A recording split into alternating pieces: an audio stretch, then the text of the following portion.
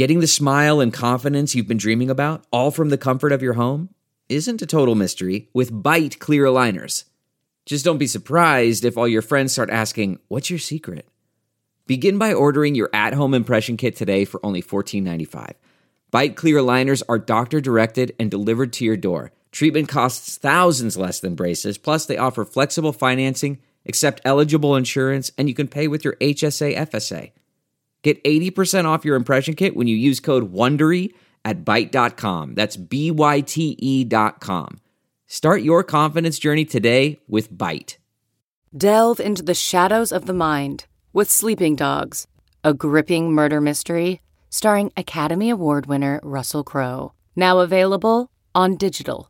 Crowe portrays an ex-homicide detective unraveling a brutal murder he can't recall. Uncovering secrets from his past, he learns a chilling truth. It's best to let sleeping dogs lie. Visit sleepingdogsmovie.com/Wondery to watch Sleeping Dogs, now on digital. That's sleepingdogsmovie.com/Wondery.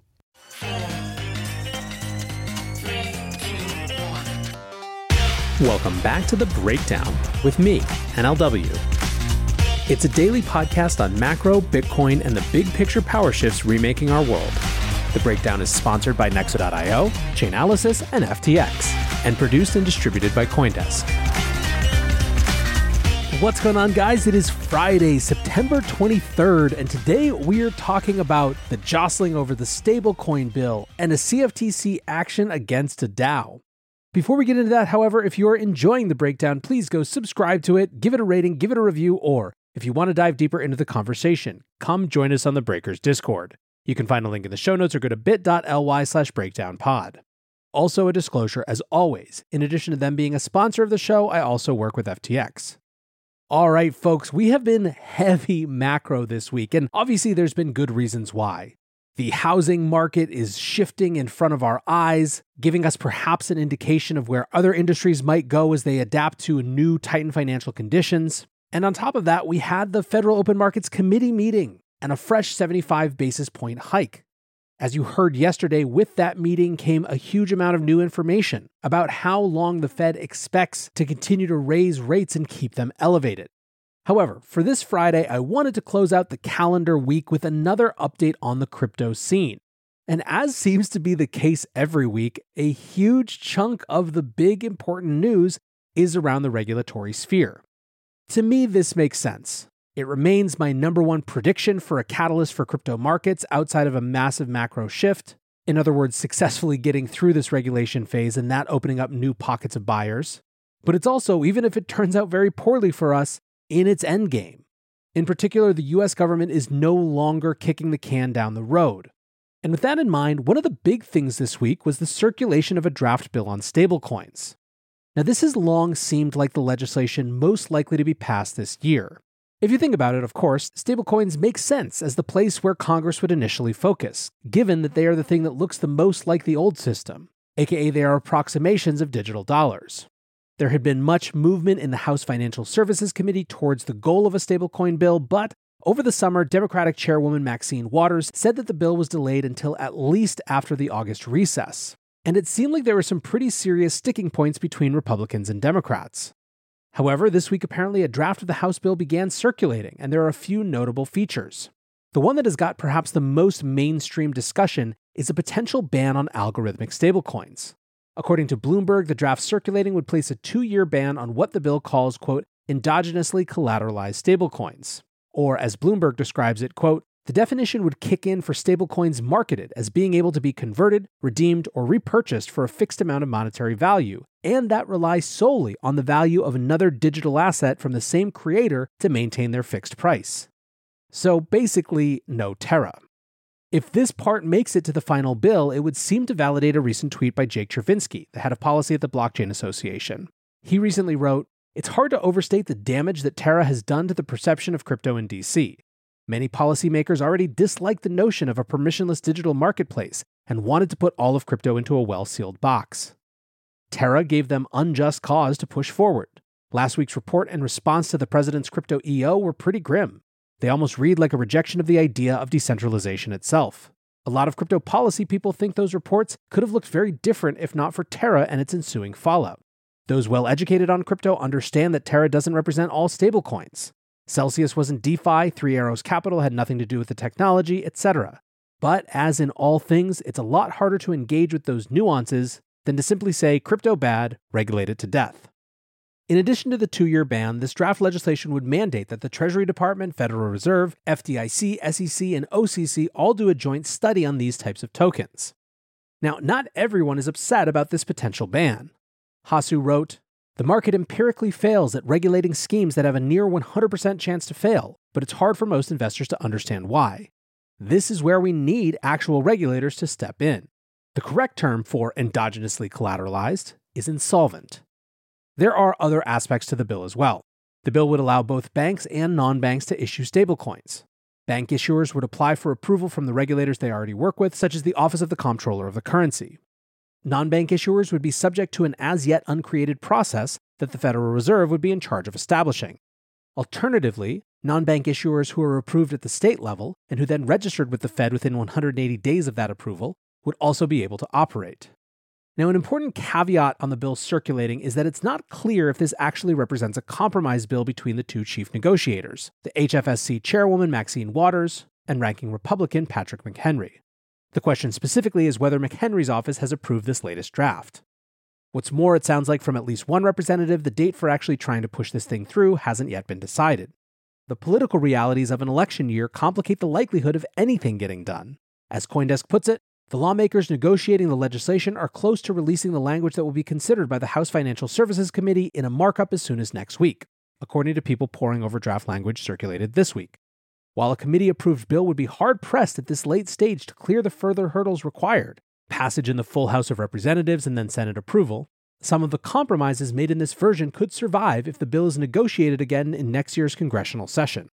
Jarrett Seaberg, an analyst with Cohen, wrote in a note on Wednesday, "We do not see a path for Congress to enact stablecoin legislation this year, as the Senate is far behind the House on this issue. If the House votes, it will create a foundation for early action next year in the House, regardless of which party controls the chamber." So that's the latest on stablecoin legislation, but if much of that is still in the realm of the future, something happened on Thursday night that was very much about right now.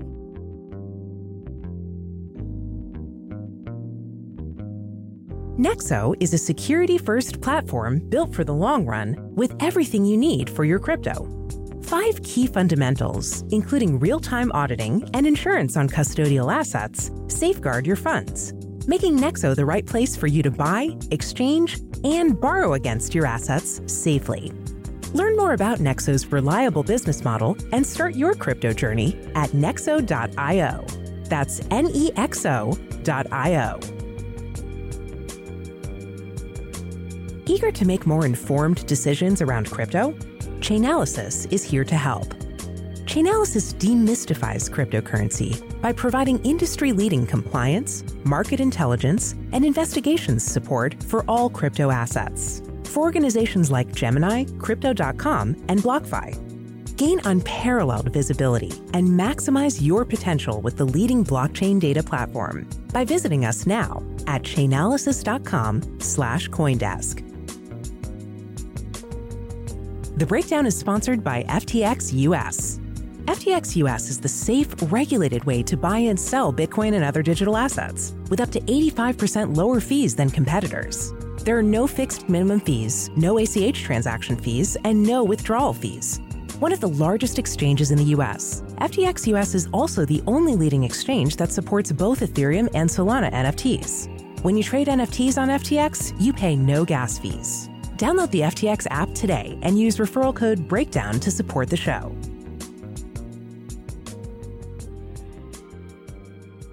Crypto Twitter exploded on Thursday night when the CFTC brought the first ever regulatory action against the DAO.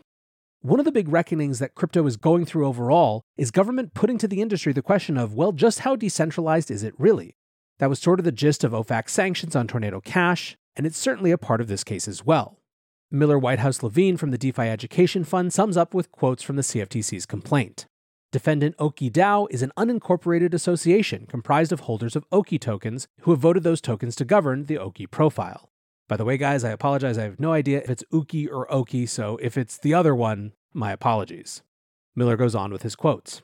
By transferring control to a DAO, B0X's founders touted to B0X community members the operations would be enforcement-proof, allowing the Oki DAO to violate the CEA and CFTC regulations with impunity, as alleged in the federal court action. These actions are part of the CFTC's broader efforts to protect U.S. customers in a rapidly evolving decentralized finance, said Acting Director of Enforcement Lowe. These requirements apply equally to entities with more traditional business structures as well as to DAOs. Miller goes on. The press release includes 2 actions. Settlement with B0X, quote, for illegally offering leveraged and margined retail commodity transactions in digital assets, and 2, charging the DAO with violating those same laws. Lawyer Drew Hinkes also tweeted about this. He writes, allegations in claim against Oki DAO characterize it as an unincorporated association comprised of holders of Oki tokens and legacy BZRX tokens who have voted those tokens to govern, e.g. to modify, operate, market, and take actions with regard to the Oki protocol. This is a huge distinction. While the DAO itself is a named party, it is unincorporated, which leads to all sorts of material questions about who can be sued for what. In this case, the complaint makes clear that the DAO is those who A, have tokens, and B, have voted to govern. So, the DAO isn't every passive token holder, it's comprised of the humans and entities that use their tokens to vote. The complaint further alleges that the DAO itself controlled and operated the BZX protocol as B0X had done prior to turning control over to the Oki DAO. Complaint seeks a bar of all token holders who voted as part of the DAO from the commodities markets. Big picture themes to take away. 1. How much control does a DAO have? If it's too much, maybe the counterparty to the transactions offered by the protocol. Maybe decentralization of control over the protocol, not overvoting to control the protocol, is what matters. 2. Maybe this isn't the death of all DAOs, but a strong reminder that you shouldn't offer regulated transactions to U.S. persons if you're not complying with the regulations. Preston Byrne put a finer point on this. He writes, looks like voting governance tokens on an illegal protocol is a bad idea. Going to do a bit of a victory lap here, albeit one I take no joy in, but Stephen Paley suggested DAOs would likely be found to be unincorporated associations back in March 2016. I wasn't too far behind him in my critique of the original Big DAO when it blew up a month and a half later. I wrote then, it is possible that a partnership less likely or unincorporated association more likely will be deemed to exist between its members. Caveat, these are claims as yet unproven. A court may not find in the CFTC's favor. But the unincorporated association point is something crypto law DAO boosters have glossed over or poo-pooed for years. And look where we are now. Big question, whether SEC and FinCEN try it too. Punk6529 threaded about this as well. He writes, the CFTC BZX Oki enforcement action is interesting because of the last paragraph, namely that the CFTC just looked through the DAO and said it is an unincorporated association and the individuals are responsible. This is something I worry about on behalf of Wave's hands, some of you. DAO used to mean decentralized autonomous organization, or basically a smart contract. That is not what anyone is doing these days. What people are doing is getting token holders to vote on things. This is not decentralized and not autonomous, and in absence of a legal structure, what regulatory authorities are going to do is exactly what is written below. Go after some of the individuals in the DAO, in this case, the organizers. The takeaway is that you should look at the substance of your actions. Calling your Discord group a DAO and voting your tokens does not reduce your legal liability. In some ways, it might increase it. Be careful out there. Investor Adam Cochran writes, holy f***, the CFTC has gone after them saying the protocol itself was a futures violation and that the DAO governance didn't matter. It was still an unincorporated entity. This is bad. This kind of ruling will impact so many projects, collateral margin futures settlement DAO pass-through. Horrible precedent. Still, not everyone is quite as freaked out. Bill Hughes from Consensus writes, a court has to agree with the CFTC for these theories about DAO liability for a token to be meaningful. That's not going to be easy for the CFTC. Chill out, everybody. The world hasn't ended. What's more, as many of these folks pointed out, there was a strong dissenting statement from Commissioner Summer K. Mersinger. She wrote, today the Commission is called upon to consider novel and complex questions about how our governing statute, the Commodity Exchange Act, applies in a world of digital assets, blockchain technology, and decentralized autonomous organizations. Technology that did not exist when the statute was enacted in 1974, and that has just started to develop since Congress last amended the statute as part of the Dodd-Frank Act in 2010. Unfortunately, I cannot support the Commission's approach to this particular matter. While I do not condone individuals or entities blatantly violating the CEA or our rules, we cannot arbitrarily decide who is accountable for those violations based on an unsupported legal theory amounting to regulation by enforcement while federal and state policy is developing. In the dissent, she gets specific. I cannot agree with the Commission's approach of determining liability for DAO token holders based on their participation in governance voting for a number of reasons. First, not only does this approach fail to rely on any legal authority in the CEA, it also does not rely on any case law relevant to this type of action. Instead, the Commission's approach imposes governmental sanctions for violations of the CEA and CFTC rules based on an inapplicable state law legal theory developed for contract and tort disputes between private parties. Additionally, this approach arbitrarily defines the Oki DAO Unincorporated Association in a manner that unfairly picks winners and losers and undermines the public interest by disincentivizing good governance in this new crypto environment. This approach constitutes blatant regulation by enforcement, by setting policy based on new definitions and standards never before articulated by the Commission or its staff, nor put out for public comment. And finally, the Commission ignores an alternative, well-established basis for imposing liability for the Oki DAO's violation of the CEA and CFTC rules in this case, i.e. aiding and abetting liability, that is specifically authorized by Congress and that would solve all of these problems. Jake Chervinsky writes, the CFTC's BZX enforcement action may be the most egregious example of regulation by enforcement in the history of crypto. We've complained at length about the SEC abusing this tactic, but the CFTC has put them to shame. It's deeply disappointing to see the CFTC damage its own reputation like this among those who care about the future of crypto in the United States, especially at a critical moment while it pitches itself to Congress as the right agency to regulate digital commodity trades. Still, I think the best and most sober review comes from Chairman Burr Bernanke, at Bone Condor on Twitter. She writes, having been in traditional finance and having been heavily involved in compliance, I've seen the CFTC be reasonable. They're an agency that usually doesn't tend to overreach or create policy from nowhere. That said, I think this one missed the mark in a number of ways. The Mersinger dissent is spot on. Her main points: 1, this has far-reaching policy implications, and it is regulation creation by enforcement. 2, this is an arbitrary definition that the CFTC themselves has never used. 3, existing law could have already gotten who they want to get. None of this should be taken to mean regulation is bad or Bean and Kistner did nothing wrong. They absolutely did, and they should be charged for their wrongdoing. What it does, though, is disincentivize voting with your governance tokens. What does that mean? The complaint defines the DAO not as any token holder, but as anyone who voted during a time period. This means you can be in the DAO by being a token holder, but if you vote for anything, higher interest rate, then and only then are you liable. That's problematic, but the complaint then says that since the DAO is equal to what came before it, the DAO is liable for all previous crimes. So if you bought the token and voted on a ribbon vault, you're liable for offering an illegal asset by virtue of having bought it. The CFTC themselves has never defined a DAO this way. This is the first instance even Mersinger can find of this definition. I don't think this is how the law should work. This is an admission that you can be charged with a crime that's only defined when you're charged. There's a place for regulation of DAOs, and honestly, I agree with the CFTC in their attempt to explain that just because you're a DAO doesn't mean you're immune to regulation and compliance. That's entirely fair, and there's more work to be done on defining that area of law. It's good to reduce the amount of bad actors in the space. It's not good to do it via new policy creation without legal authority, notice, or public input. I hope the CFTC is more thoughtful going forward, and that they work with crypto communities to create careful, good rules. Now, as I've been reading all of this, I was reminded of another recent thread from Jake Chervinsky again. It serves as sort of, if not a warning, a level setting and expectation setting on what might come out of this regulatory process. He writes, policymaking behind the scenes is a hugely complex negotiation among many parties with different goals. As with most negotiations, striking a deal involves some compromise and leaves most parties feeling less than fully satisfied. This is how crypto legislation will happen too. If you imagine a scale from 1 to 10 where 1 is absolute crypto pessimism and 10 is absolute crypto idealism, you should expect legislation to fall somewhere between 4 and 6. That's how it always works. Getting to 3 or 7 means one side wields way more power than the other. That's rare. Bear in mind that we, the community, the industry, don't have a seat at that table. Only members of Congress do. We can help them understand crypto's promise and the policies that would most benefit the country. We can make sure they hear the desires of the people they represent. We can support them when they take positions that promote responsible innovation. We can oppose them when they defend the status quo against progress. We can enforce the law in the courts if they fail to respect our constitutional rights or their own processes. We can vote. I think that all these commenters are right that DAOs running into the law was inevitable. I think it's encouraging that there's such clear dissent, and discouraging that that dissent seems to so have been glossed over.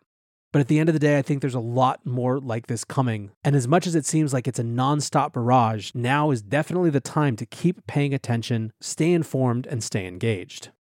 For now, I want to say thanks again to my sponsors, Nexo.io, Chainalysis, and FTX, and thanks to you guys for listening. Until tomorrow, be safe and take care of each other. Peace. I want to tell you about CoinDesk's new event, the Investing in Digital Enterprises and Asset Summit, or IDEAS. The event facilitates capital flow and market growth by connecting the digital economy with traditional finance. Join CoinDesk October 18th and 19th in New York City for a 360-degree investment experience where you can source, invest, and secure the next big deal in digital assets. Use code BREAKDOWN20 for 20% off a general pass. You can register today at CoinDesk.com/ideas.